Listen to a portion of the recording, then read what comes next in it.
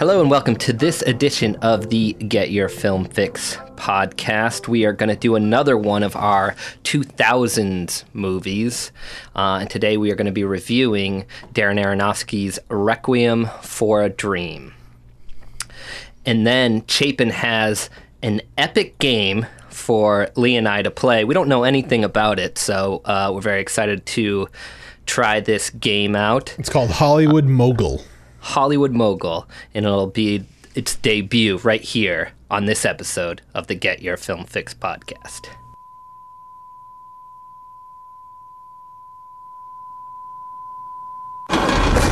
Purple in the morning, blue in the afternoon, orange in the evening. Just like that. 1, 2, 3, 4.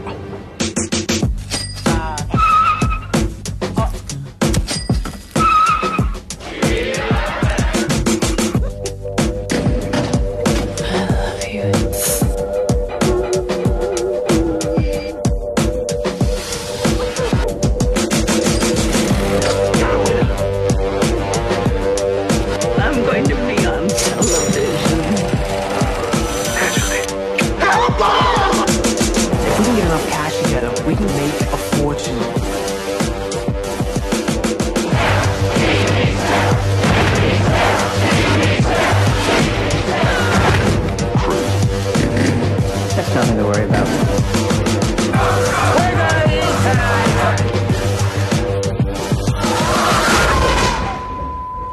Purple in the morning, blue in the afternoon, orange in the evening.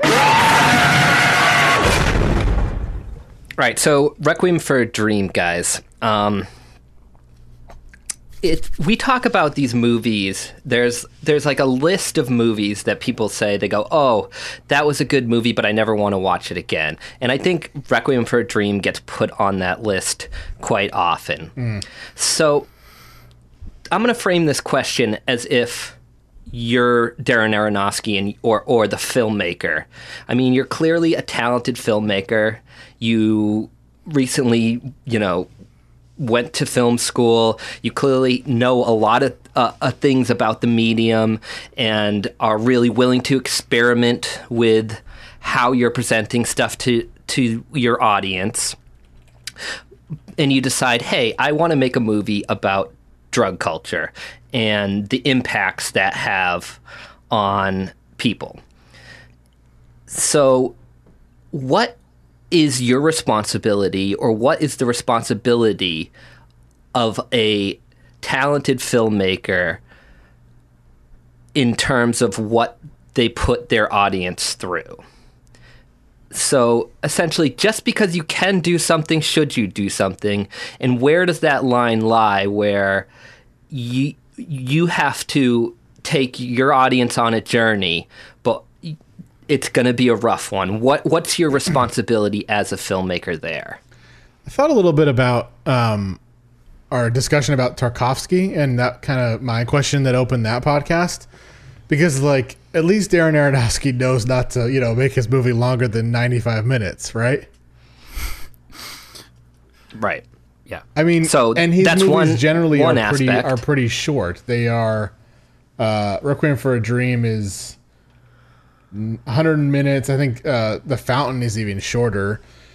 Hour and 46 minutes. It's a great question. Might even less. Yeah. I mean, and let me reframe it just as sort of if you look at Hitchcock or somebody else who obviously they care, or De Palma, we just watched that documentary on him, and for Scarface, they care about their audience and what they're eliciting from the audience. That becomes maybe the focal goal of what they're trying to do. Here you got, I think it's fair to say, sort of an onslaught of brutality that literally sort of comes to a crescendo by the end of this movie that you just can't sort of get a rest from. And it's very effective in that way, but does the effectiveness justify the means in which we got there? Yeah, I think it's effective. I think it's definitely effective. In the sense that it makes you feel something.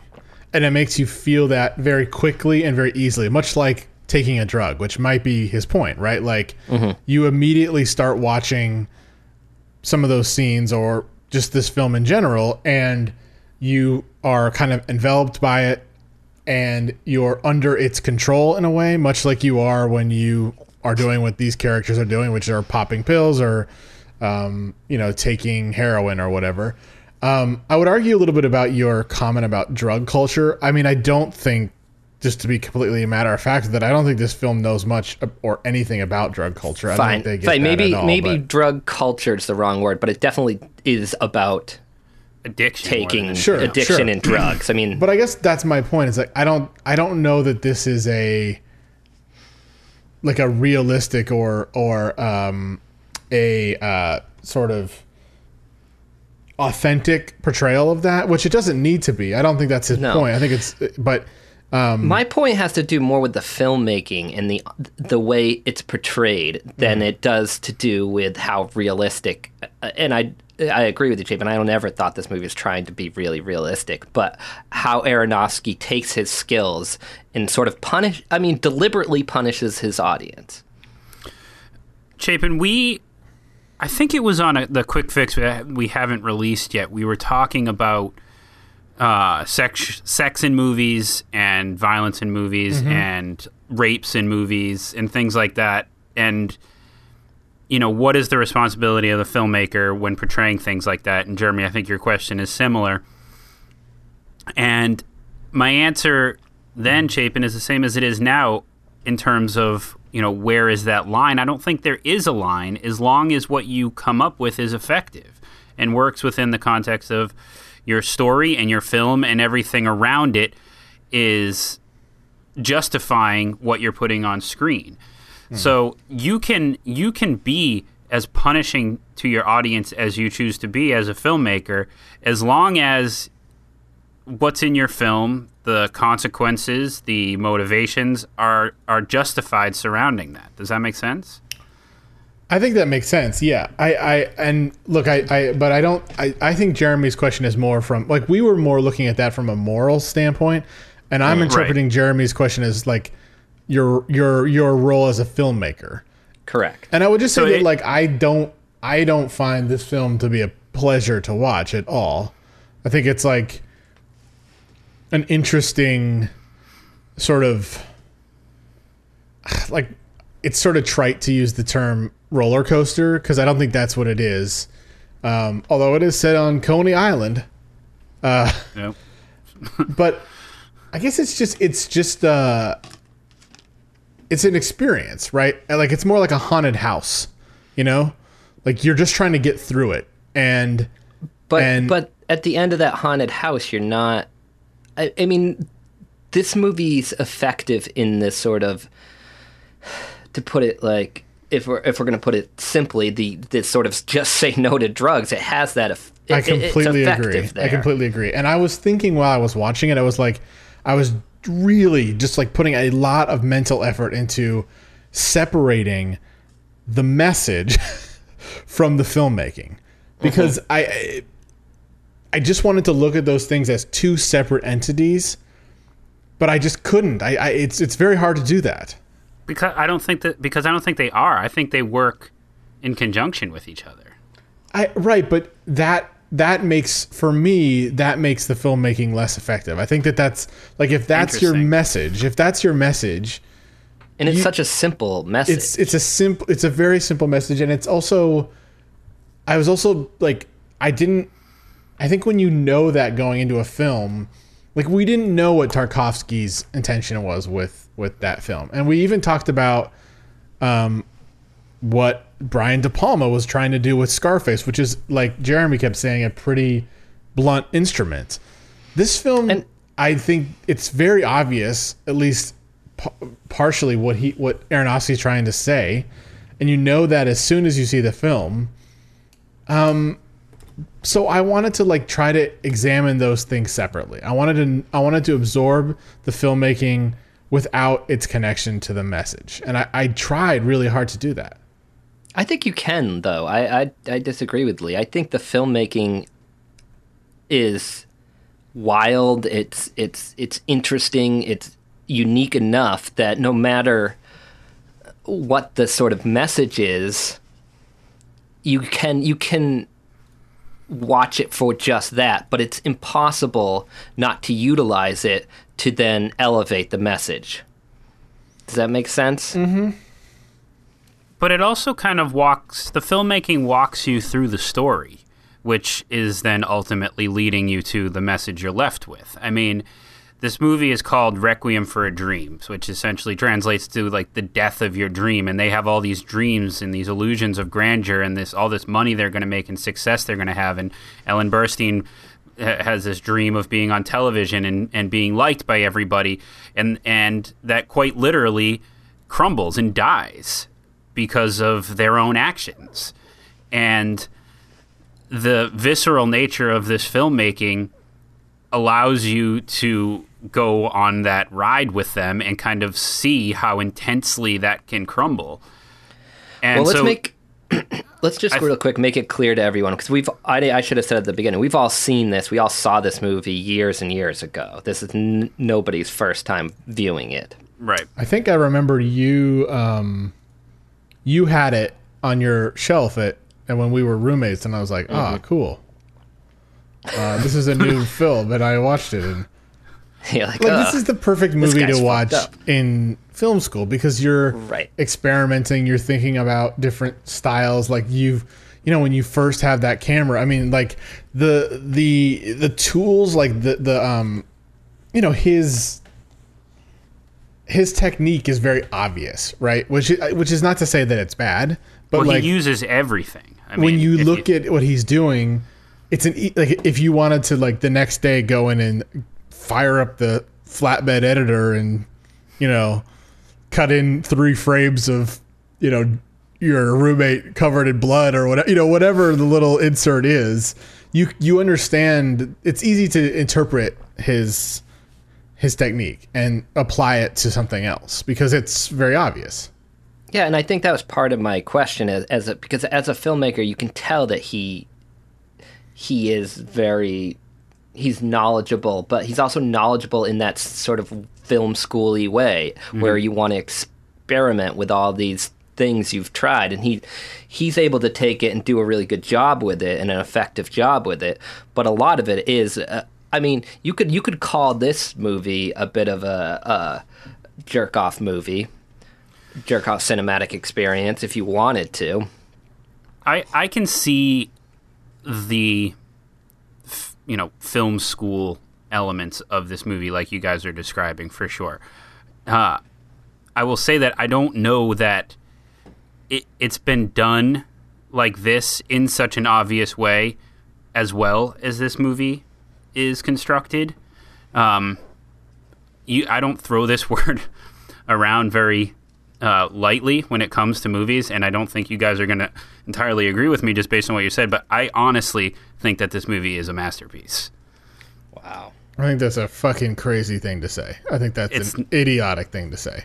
It's not, Chapin. This movie is not a masterpiece. It is. It is so incredibly effective, and all of the tools that he's using, every one of those little film school things that you see him do, works on its own on a scene-by-scene basis, but also leads to the final product, which you guys have been talking about. Like, this movie is supposed to be a punishment. This movie is supposed to leave you in a state where you don't want to watch it again, but you can't stop thinking about it, and it does all of those things. So I don't know how you can say that all of the tools he used weren't effective.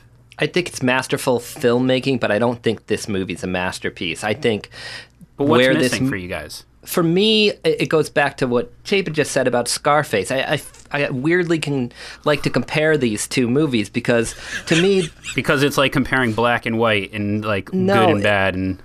Well, they're like... Okay, so they're both blunt instruments. Yeah, but one is so much more artistic. That's the point. Like, to me, they're like different sides of Thor's hammer.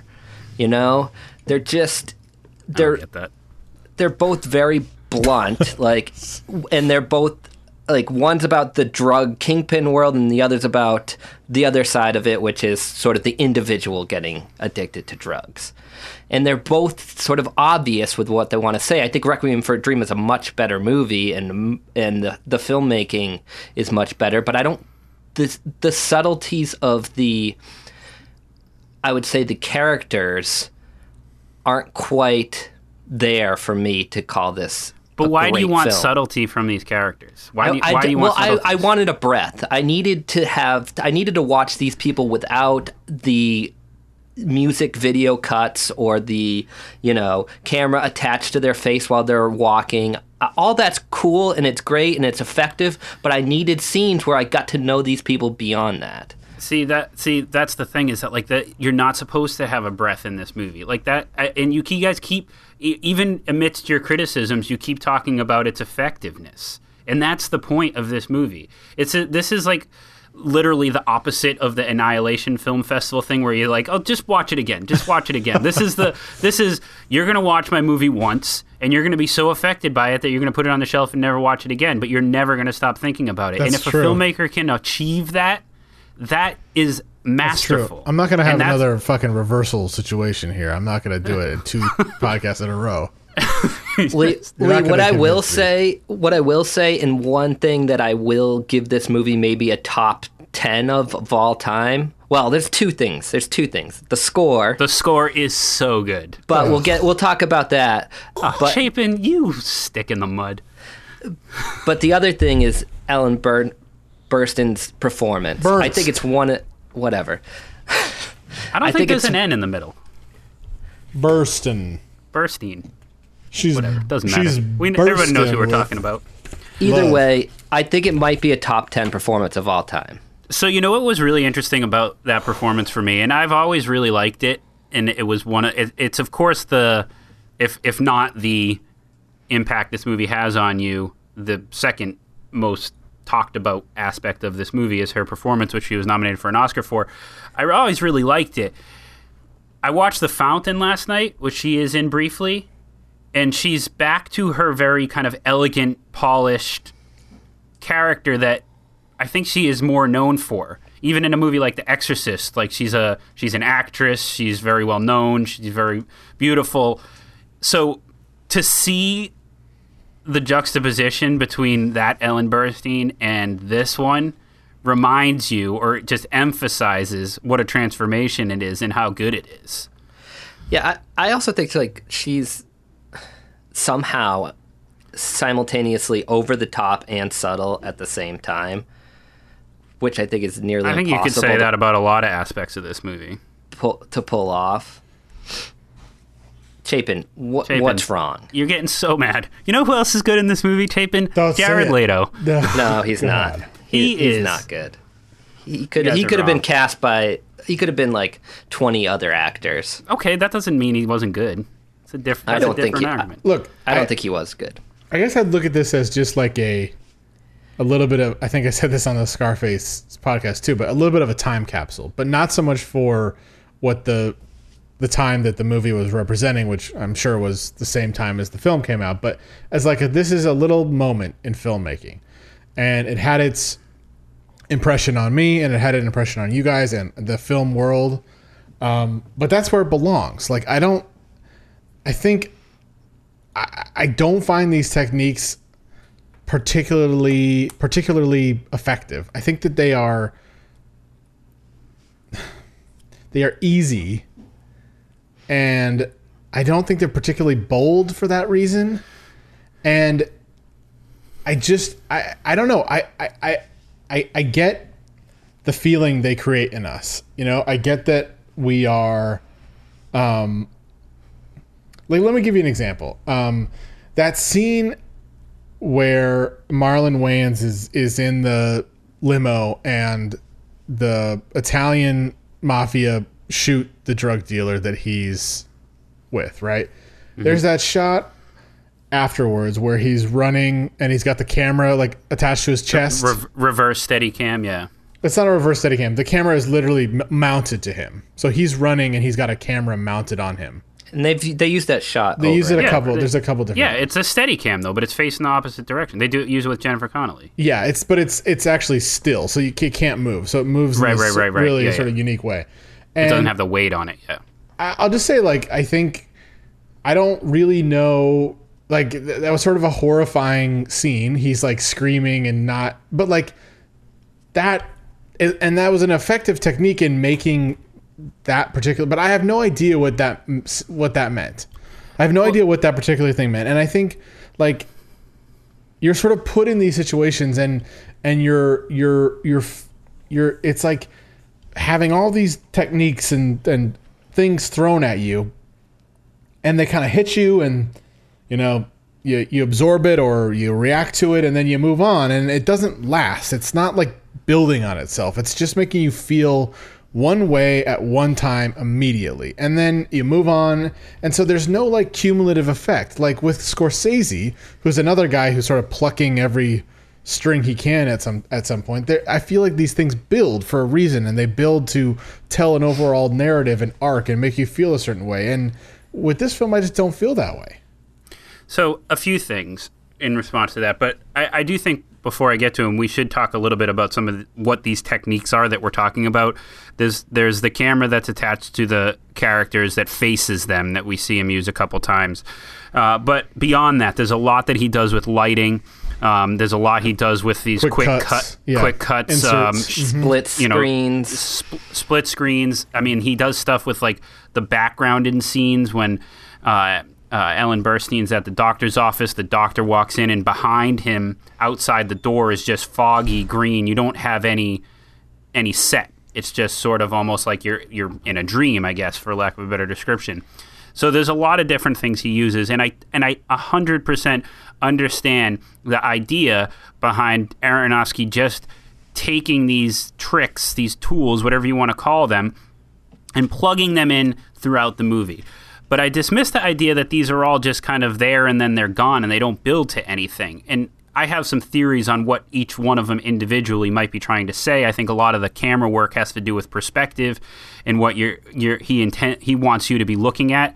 You know, the idea of looking at these characters' faces and judging their emotions as opposed to looking around and seeing what they're seeing, I think is an effective way to kind of understand what they've just been through. But that aside, this whole movie builds from the very beginning to the very end. It gets faster and faster and faster. The cuts get quicker. The music gets more intense. I totally agree with you. I think the stylistic choices, and this is what I said before, I think they all work on a scene-by-scene basis. And yes, maybe that means that you're absorbing them and then moving on from them. But by the end, the collection is still sticking with you. But what is the glue that's sticking that all together? See, that's the point. I think the answer, that glue is the score. And without that score, I don't know how effective it all would have been, because that score is, like I said, it culminates. I can't think of any other film score that sort of started down here and moved its way up there as all these sort of shots and scenes came together.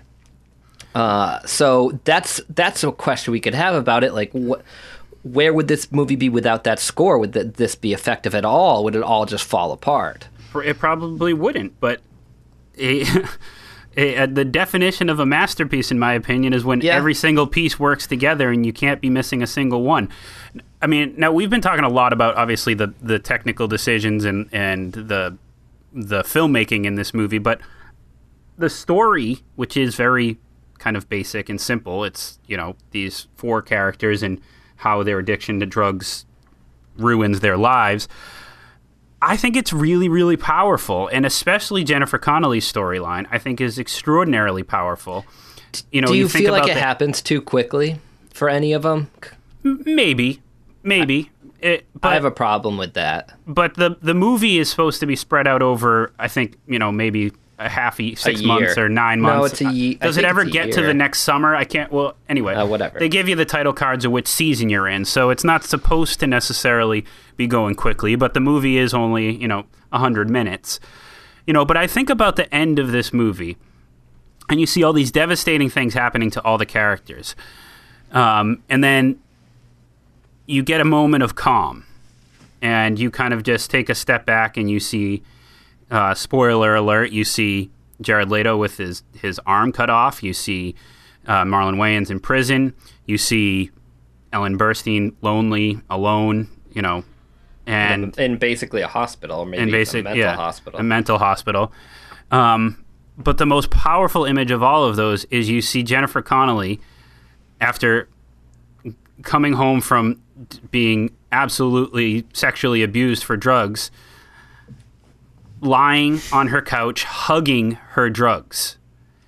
And she's calm and at peace because she has what she needs. So the worst has yet to come for her. And I think that that's an amazing image and an amazing way to end this movie, to think that all these horrible things have happened and nothing has been solved. And that's disturbing, and that's devastating, that's powerful, and it's unapologetic. Yeah. Look, I think Chapin's convinced. I'm convinced. I mean, look, I think this is an important movie, and I think it's a remarkable achievement. I don't know. Like, it's hard to define a masterpiece, but like that just seems like way too high praise for this. This movie is just too. It's if its filmmaking is, I'll give you this. I'll give you the filmmaking. The minute to minute stuff is great. It's powerful, and it's like, what I will say about this film is that it's probably been 15 years since I've seen it, and let's just say it came out 20 years ago, as all these movies have been, and it's like the least forgettable film. It's probably the one that I've watched the least, that we've gone back to, and it's the least forgettable. You don't forget it. You can't forget these images. They are burnt into your brain.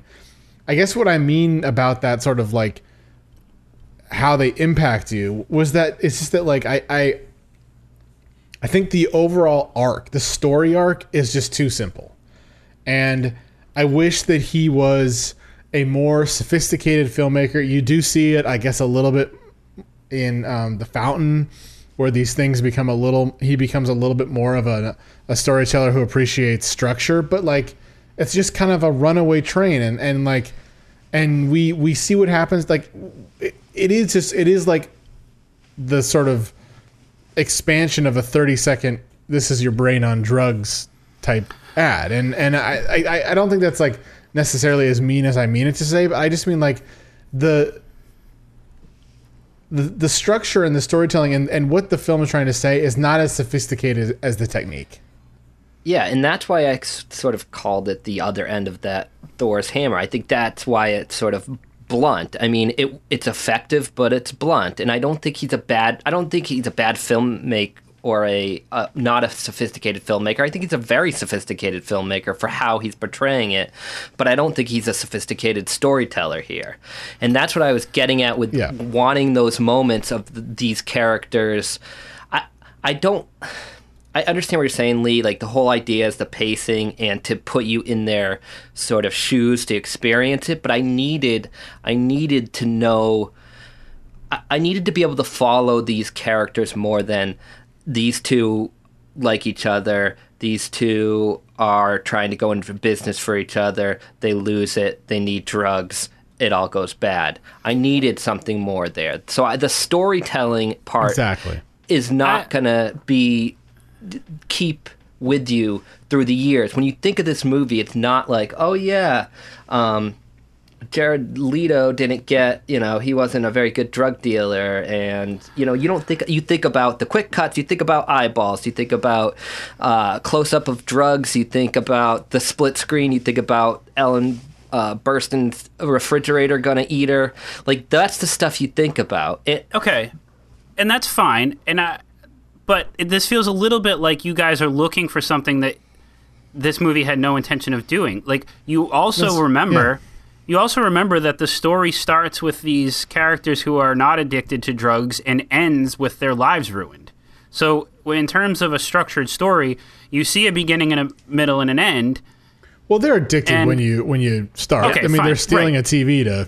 Yeah, but that's not my point. They haven't fallen too far down the rabbit hole quite yet at the beginning of this movie. So there is a structured story the simplest level of it is there, and you do remember that. And you remember it so vividly because of how it's captured. So forget about whether or not Jared Leto is a drug dealer. That's a secondary character development piece that, yeah, sure, maybe you were missing some, but was just not important. Okay, that makes total sense to me. And I will say that, like, the story arc, I feel like, jives with the technique, right? Like, the technique is extreme, so the story arc's technique. But, like, and listen, like, I'm not trying to come out here like the guy who, like, knows everything about drugs or whatever. But you have to admit that, like, these are the extreme results of taking drugs. And because of that, you've got a less subtle and less sophisticated and ultimately less effective story here. The guy's arm gets cut off.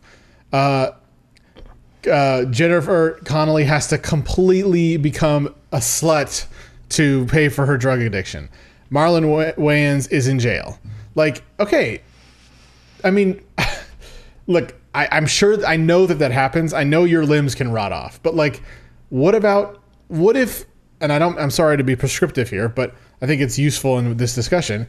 What if, you know, I think most of the time what happens to people on drugs is their relationships dissolve and they lose their jobs and all these other terrible things that aren't having your arm sliced off in a hospital. And I think there's plenty of things that can happen to you as a woman, especially if you are on drugs. But, like, what happens to her? It's over the top. It's over the top. And Ellen Burns is the best example that, like, she goes from wanting to lose 20 pounds to electric shock therapy. And that is, I mean, I'm sorry, but like, but this is the point. But you will never forget. You're right, I won't. But, like, that's not. Like, so what? It's okay, but then what? Here's the question: the point? What am I supposed to take away from this? Drugs are bad. Okay, that's fine, but they don't necessarily lead to shock therapy. Could he have done this movie visually the same, but the storytelling being a bit more subtle? Could that have worked? Could he still used all these techniques and maybe slowed things down? No. Not with the intensity in which he uses these techniques. I mean, he can use split screen and, you know, reverse steady cams and, you know, animation of fridges moving and all this, you know, these dreamy looking sequences. But Clint Mansell's score has to come down like 1,000 octaves, and, like, it all has to slow down if you want to change that. But I think I see your point. But, like, you could have, like, the end, the third act could be them, you know, running from somebody trying to kill them who they robbed or something like that. You know what this feels like to me, Chapin? This feels a little bit to me like your critique of the second act of The Deer Hunter. Ugh. To me, it doesn't matter if the Russian roulette is representative of the real life scenario. It is something that you have a visceral reaction to. And that's what the end of this movie does. Okay, so in that aspect, I agree, but I totally know what you're saying, but, like, what if in the Deer Hunter the ground opened up and they fell down to hell and they had to play checkers with the devil? I mean, to some extent, like, you have to there's a level of realism I want to see authenticity that matters. Yeah, fine, but you're acting like in this movie, like, Jared Leto gets turned into a dragon and then is slain, but, like, it's not a fantasy film. It might be an extreme representation of what happened off while he's still awake. Okay, and that I will admit there is a little bit of, like, an odd thing that he does at doctors' offices and hospitals with this movie. Like, the doctor that prescribes the pills to Ellen Burstyn is really strange. Like, there's definitely again, I'm not going to deny the bluntness of this movie. I even wrote down, I can't find my note on it, that this movie is just as blunt as Scarface, but it's done in such a much more artistic way that it's more effective. But yeah, fine. I don't care if if the arm getting cut off is not done exactly to the procedures that it's done in a hospital. But I would forgive that if it wasn't then you cut to Marlon Wayans being, attacked, in the South for racism, or Ellen Burstyn being electrocuted like she's like, and her hair's all frayed out like she's, Doc, what's his name from Back to the Future, and Jennifer Connelly is like doing a double dildo show with like surrounded by frat boys. Like it's like the worst situation. And okay, the problem is you just can't like that's meaningless to me. It's meaningless. I don't know how you can say it's meaningless and then also say this movie is effective though. Because it's effective in showing that like bad things can happen, and it's effective. Right, so why not show these horrible things, whether they're realistic or not? I think where the argument lies is this being a masterpiece and what you want to get out of it. Because I think this movie, like we were saying, it's effective. It does what it wants. But I also agree with Chapin that over time, you don't really remember this movie. This movie was part of its time and its place, and you remember it for that as sort of a filmmaking, awe-inspiring thing, but not as a generalized movie. I don't know. I don't even know if you guys agree with that, because we've just consistently come back to how effective it is, and Jeremy, you wanted to do top 5 movies that haunt you. The definition of something that haunts you is something that sticks with you. And it's not just the filmmaking didn't haunt you. Yeah, it's but there's movies that I haven't even liked that have haunted me. Remember my triangle scale thing? You've got to do something with that. You've got to do something with that haunting. You've got to say something. And what's he saying? What's he saying with this movie? Don't do drugs. There's consequences. It doesn't have to be and just Almost don't do Famous. drugs. There's consequences to your actions. You can have it. I'm gonna be poetic and bring it back to the overly poetic title of this movie. Okay, if you want something, if it's not a masterpiece because the title is kind of silly and a little film studenty, but if you Requiem for a Dream, A+ at Emerson. Exactly. You can have a dream of something you want to do with your life, whether it's be a successful entrepreneur, even if that means you're selling drugs, whether you want to be on television, whatever it may be, your actions have consequences. And that's what this movie is about. Whether it's drugs, whether it's violence, whether it's anything, your actions have consequences. There's the message. That's fine. I don't think that's a very interesting message. But like what I'll say is, you don't have to have an interesting basis of a message to make an interesting movie, though. I wish you guys would have watched Mother, because I feel like that movie has the exact same problems that this film does. You'll probably love it, Lee. Well, it was between that and The Fountain last night, and I watched The Fountain. Okay, are you ready to move on? I just want to hear you guys what you think of Burstyn. I told you, I think she's great. I think she's very good. It's it's an over the top performance, but I love her. Like she's like what this movie does when it goes right. I also love Marlon Wayans too. Jared Leto very good. Can go fuck himself. Everybody's good in this movie. No, Jared Leto's not. All right, let's play a game. Okay. So here, guys. So this is the scoring here is a little complicated. So do you want me to keep score? Shit. Yes. I get nervous when you do that because you forget sometimes. I know. So I'll try to keep score, but I was gonna see if Lee wanted to do it for me. I don't have a pen, otherwise I'd be happy to. Okay. Welcome to Hollywood Mogul. This is gonna test. You guys aren't looking anything up, right? No, we're not. We haven't even started the game. Okay. So there are 3 rounds. First round is worth 1 point. Second round is worth 2 points. The third round is worth 4 points. And then the last 2 questions are worth a possible 9 points. And I will explain those as we get there. Now, this is a box office / budget guessing game called Hollywood Mogul, where you guys are playing the chief studio head. Now, these numbers, of course, as you guys know, are a little, iffy and weird and blah, blah, blah. So I just want to tell you, they are based on unadjusted for inflation international gross, where I don't specify that. So where did you get your numbers? Box Office Mojo? Yeah, and Wikipedia, and I had to source a lot of them. Okay. And I looks like I'm missing a question. Shit. Okay, that's fine. Game's canceled. And so I will explain each round. So just keep that in mind that this is based on the international, not the domestic. Okay. International box office gross, and it's not adjusted for inflation. Okay? Got it. INT. Okay, so do you guys want to flip for who goes first while I look up my number 8 question here? Rock, paper, scissors. Yeah. Best of 3. Rock, paper, scissors, shoot. Shoot. Yeah.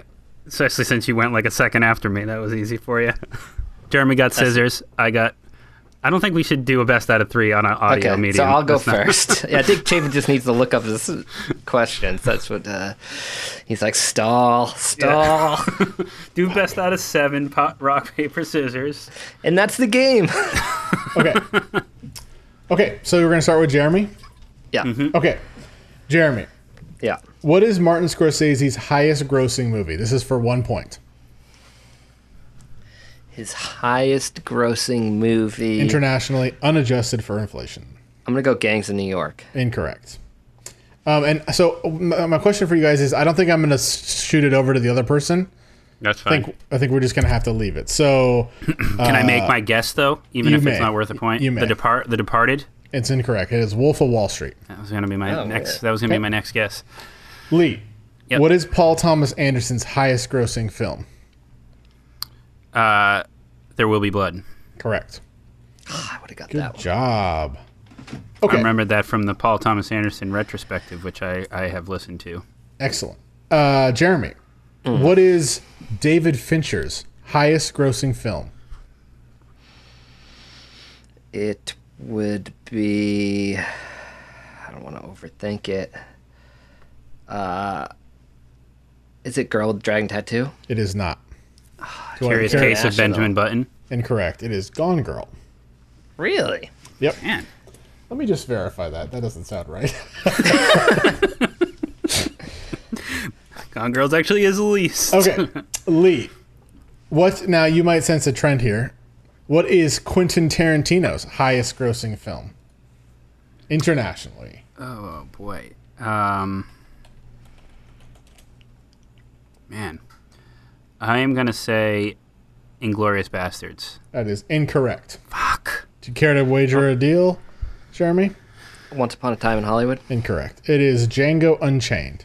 Really? We're not I'm very a good little at surprised, guys, because I thought these were going to be really easy for you, and they are not. So I don't. What Django being this #1 grossing movie? That surprised me. I mean, it's his best movie. it is his best movie. Okay. Whose turn is it now? Jeremy's. Mine. I'm winning Jeremy. 1-0. It's 1-0. Jesus Christ. This is like a soccer game. Can you Jeremy. make the first round worth 100 points and then the second Sure, round worth sure. 200 points? Jeremy, what is Christopher Nolan's highest grossing movie? You guys should take some time to think about these. Well, yes, we have 25 minutes of dead air like last week's episode. Inception. Really think about it. Incorrect. Care to wager a deal, Lee?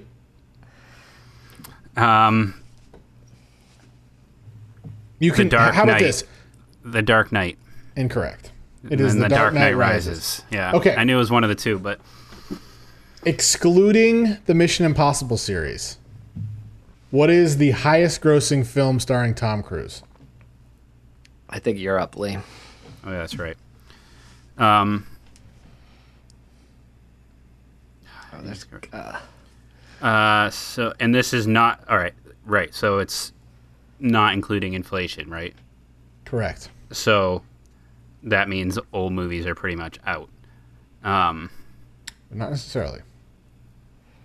He's grossing Tom Cruise movie. I don't feel good about Top Gun. That's incorrect. You'd probably be right if it were adjusted for inflation. Right, but and that that's is why incorrect. I was. But then I couldn't think quickly of. Jeremy, care to guess? I'll give you a point if you get it, because you're behind. 1 point. What the fuck? Minority Report. No. Oh my god! No way. War of the Worlds. Oh, I should have got. I forgot about that movie. Wouldn't have thought of that one. Okay, so I don't have an 8th question, so I'm gonna let you guys. How would I do this? I'm going to let you guys buzz in, and I will give the other one who you guys is late the opportunity to guess if the other gets it wrong. So you can. So you got to say your name if you have a guess. Okay. Yep. Okay. Name Sir Ridley Scott's highest-grossing film. Jeremy. Gladiator. Incorrect. Lee.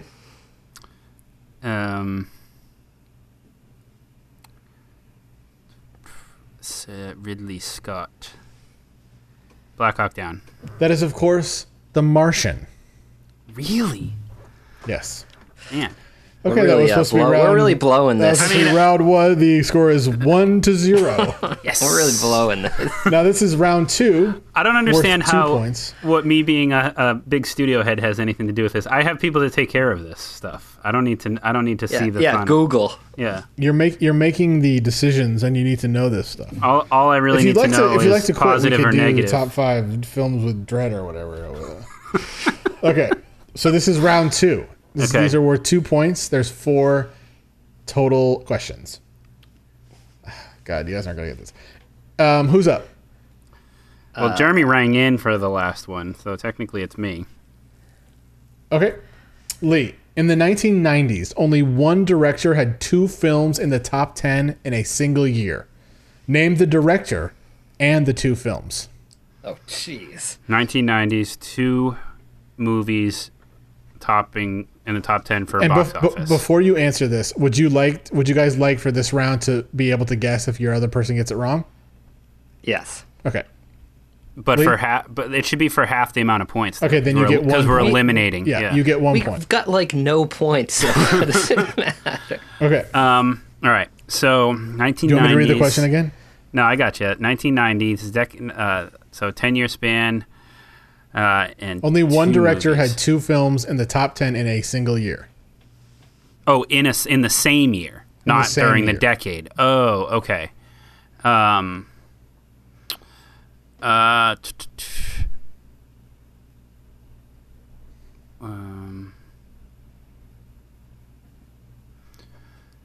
Dead air time, baby. Dead air time. Man, I don't know if I'm gonna be able to come up with something. I don't have it either, so. Yeah, I don't have it. We talked about it a lot. I'll guess the director. Yeah, please. Spielberg. That is correct. All right, and oh fuck, Jurassic Park. And what else came out that year? Schindler's List. There you go. God damn it. Yes. 1-1. Very good, Jeremy. Awesome. Okay. Stupid. So, guys, we've been reviewing, as we did on this podcast, the year 2000. What was the highest grossing movie, again, internationally? This is mine, right? Yes. Yep. Yes. All right. Who was the highest grossing movie? What was the highest grossing movie internationally in 2000?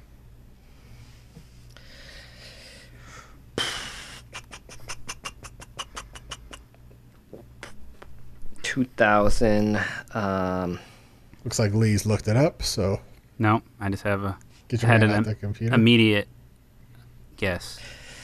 I don't know. Minority Report. That's not even that That year. was 2002. Lee? Crouching Tiger, Hidden Dragon. No. God Incorrect. damn it. It was a good guess. Mission wasn't it? Impossible 2. Oh, come on. This didn't count. Okay, so back to Lee, correct? Yeah. Name the first film to gross more than $1 billion worldwide. Not adjusted for inflation. Correct. Titanic. That's correct. I would have got that one too. Okay, in 1998, Titanic became the highest grossing movie of all time, Jeremy. Mm-hmm. Which Yep. film previously held this record?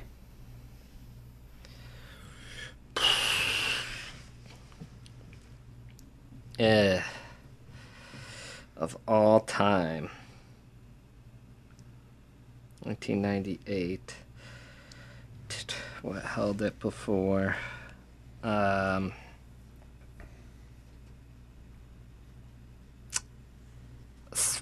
Jaws. That's incorrect. Lee? Is it Jurassic Park? It is. I was going to guess Jurassic Park, too. Okay, so I'm sorry. Did anybody get one of these right the first time? Yeah, I got Titanic. Yeah. So I got so 2 that was points. worth 2. So you have 3, and then Jeremy still has 1. Is that correct? But I got all 3 of those right. No, I have 4 because I stole a point from him just now. With Jurassic Park? Yeah. Okay, so it's 4 to 1. Jeremy. How I had to get 3. I had to get director and 2 movies. You should give him 2 points for that, Okay, even I'll though give him 2. 4 to 2. that was a hard one. Okay, 4 to 2. Good job. Okay, guys, this one's round 3. These are worth 4 points each, and this round is called Pick the Hit. Okay? Okay. Decision-making All right. time. Now, here's how we're asking, like, which movie is more successful, and the way I'm doing that is taking the international gross of the film, subtracting the budget from it. Okay, so like normally there's like, well, they only get 50% of the gross, blah blah blah. Right, but right. for now, just to simplify things, gross minus budget. All right, Yep. awesome. Okay, whose turn is it? Let's start with Jeremy. Let's give him the okay. opportunity. Okay, Jeremy, what was the bigger hit, Insomnia or The Prestige? I'm gonna go with The Prestige. That is correct. 1, 2, 3. Can you give us the numbers on that? Very, very close. Very, very close. Like within a couple million. Wow. Yeah. And Prestige was a smaller budget, I'm guessing? By 6 million. Okay. That's the difference. If you did the whole like subtract the budget thing, I think Right. Insomnia would have won. But okay. Lee, what was the bigger hit? Gladiator or Castaway? Boy. Castaway. Incorrect. Shit. Jeremy? Yeah. He doesn't get a point. Okay. Go Well- Gladiator. What is that? I'm just out of curiosity. What was the budget on Gladiator? 103 million. Really? God, that movie would have cost $300 million now. Okay. Back to Jeremy. What was the bigger hit? Almost Famous or High Fidelity? Ooh, that's great. I'm gonna go Almost Famous. Incorrect. Almost Famous lost money. Yeah, think of all Should've the music budget on that movie. Okay. All right, what's the score? Back- Can I get a score update? It is 4 to He has 6? 6. 4? Yep. God damn it. All right, I need this one. You need this one. What was the bigger hit? Master and Commander or Kingdom of Heaven? Oh my god. I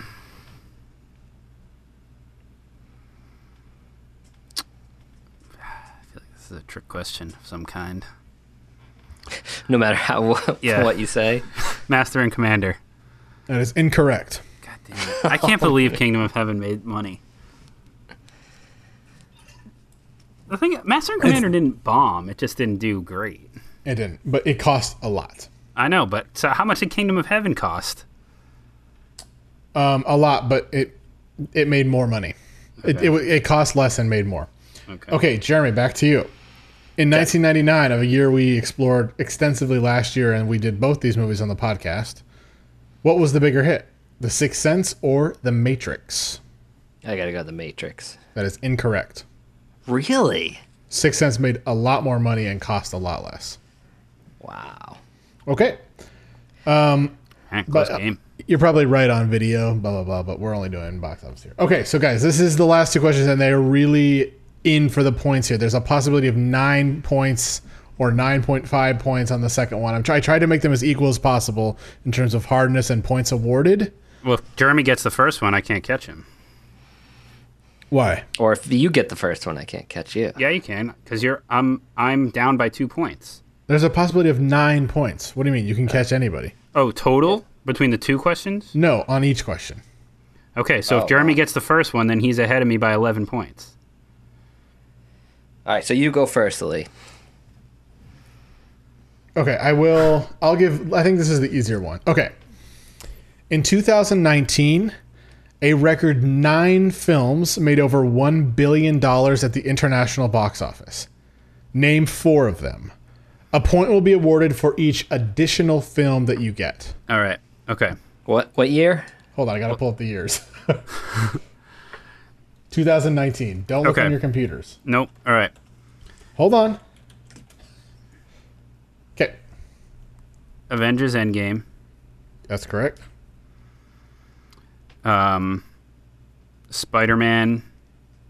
Far From Home. That's enough. That's great. Yep. Man, why am I blanking so hard on all these now? Every other Marvel movie.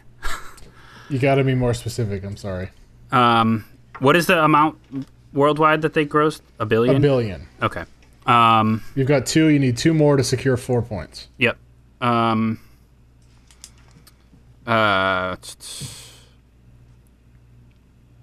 that was 2 years ago.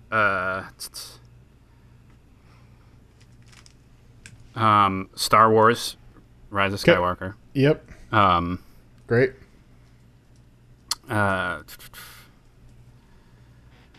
And God, what the hell? There was the Marvel movie that like literally overlapped Endgame. Shit.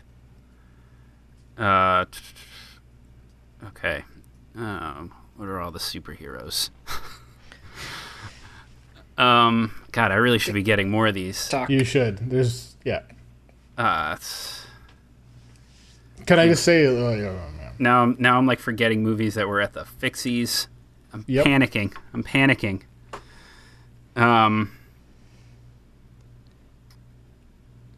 Mission Impossible. There was no Mission Impossible that year. Really? Oh, because Jeremy gave it to Fixie the year before, of course. Yeah, we're gonna forget you didn't say that. God damn it!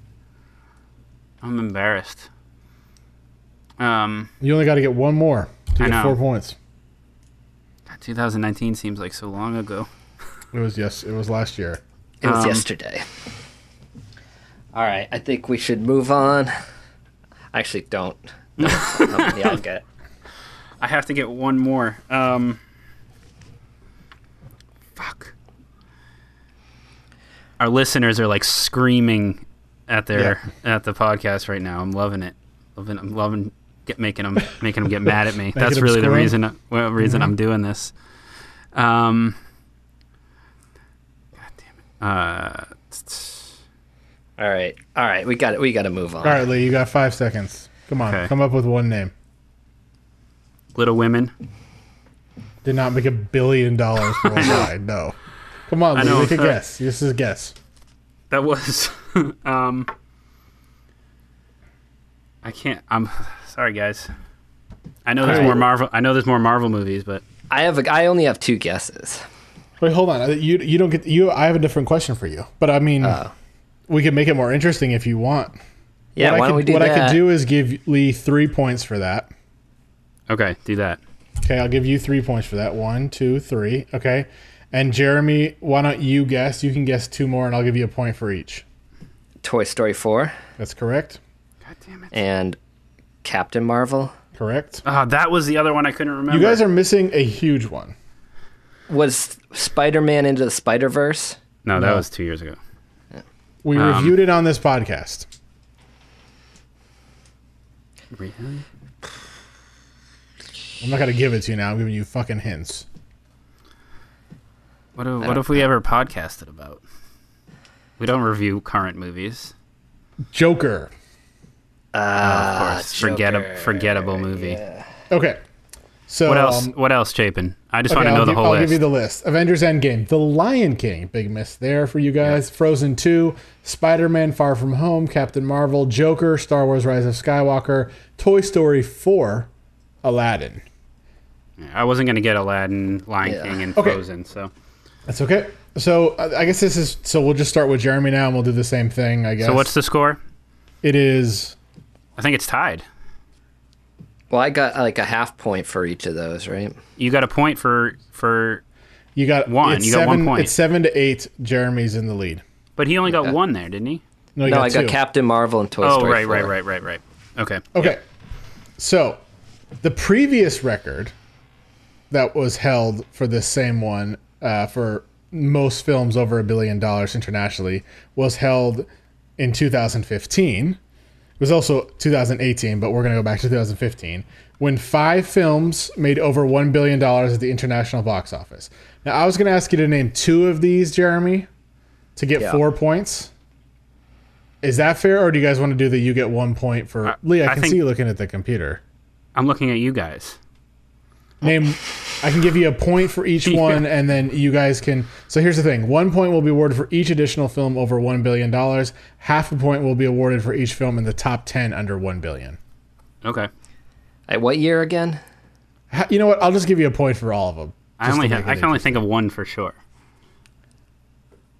2015. Now, Jeremy, I'll give you. Do you want 4? I mean, of course, you want 4 points for 2, right? Yeah. Okay, so name 2, and I'll give you 4 points. Well, there was 2015. There was an Avengers. There was. Do you know which one? The first one. Nope, the second one. But that's fine. I'll give you that one. Oh, come on. You should only get 1 point for that. We should at least know which one it is. The Star Wars. That's correct. Okay, that's 2. So you get 4 points. Which Star Wars? The one that came out 2015. 1, 2, 3, 4. Okay, you get 4 points for that. Now, Lee, can you name any more, Jeremy? No. Okay, Lee, I'll give you a point for each one you get. Any in the top 10. Jurassic World. That's correct. Good job. That came out then? Wow. The Martian, which I would never have guessed, 10? except that Chapin told me that made a bunch of money. It's not over $1 billion, but I'm going to give you. It is number 10. So good job. 2015.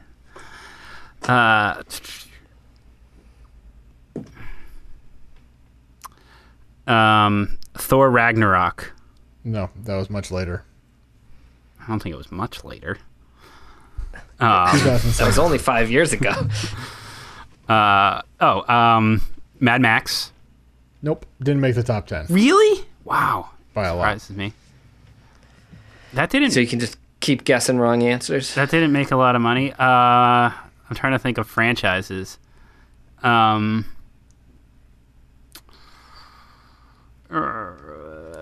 you guys are missing a big one. Was there a Bond movie that year? There was. Which one was it? Spectre. That's correct. Ooh, I pulled that out of my ass. So is there any more $1 billion ones that we haven't gotten? Yes. There's a big one you guys are missing. Actually, there's 2, technically. I'm trying to think of 2015. Yeah, that's what you are trying to think of. That's the year. That's what I'm trying to think of specifically that year, guys, right now. I'll give you a hint. I'll give you a hint that it made $1.5 billion, so it did pretty well. $1.5 billion. I don't think the Creed. No. Jeremy, do you want to guess? $1.5 billion. That's 50 Shades of Grey. No. Big chunk. I don't even know what year these movies are. I'm literally guessing. Oh, I have a guess. I have a guess. Frozen. Nope. Oh, fuck. Was there another Marvel movie that year? I'm sure there Black was. Widow. You got it. So. Did you say Black Widow? Does that even come out? Hasn't even come out yet. That's made $0. I think that's it. Yeah. The Revenant. No. So what is it? You missed Furious 7. Oh yeah, I was never getting that. Okay. 1, 2, 3, 4, 5, 6, 7, 8, 9, 10. Leah 10. 1, 2, 3, 4, 5, 6, 7, 8, 9, 10, 11. Jeremy had 12. Yes. To the victor go the spoils. It's all right. I won the Requiem argument. Well, I don't think that's true. I think that feedback at Get Your Film Fix podcast to determine who won the Requiem argument. Good job. I mean, I actually thought Lee was going to win that one, so I'm really surprised. I'm disappointed. Yeah. You know what I really should have got was the Spielberg Jurassic Park Schindler's List. I'm embarrassed. You definitely should have gotten that one. You should be embarrassed. Okay, well, that was a great job, guys. Jeremy, do you want to wrap it up? Yeah, let's do that. Let's wrap it up. Thanks for listening.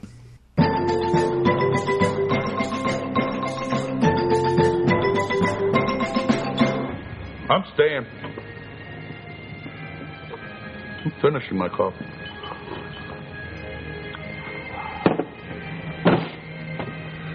Enjoying my coffee. I mean, we've had the same wrap up for 10 years, Jeremy. You should know it by now. I know it. Do you want me to say, go to feedback at... Yeah, okay, whatever. Oh, for fuck's sake.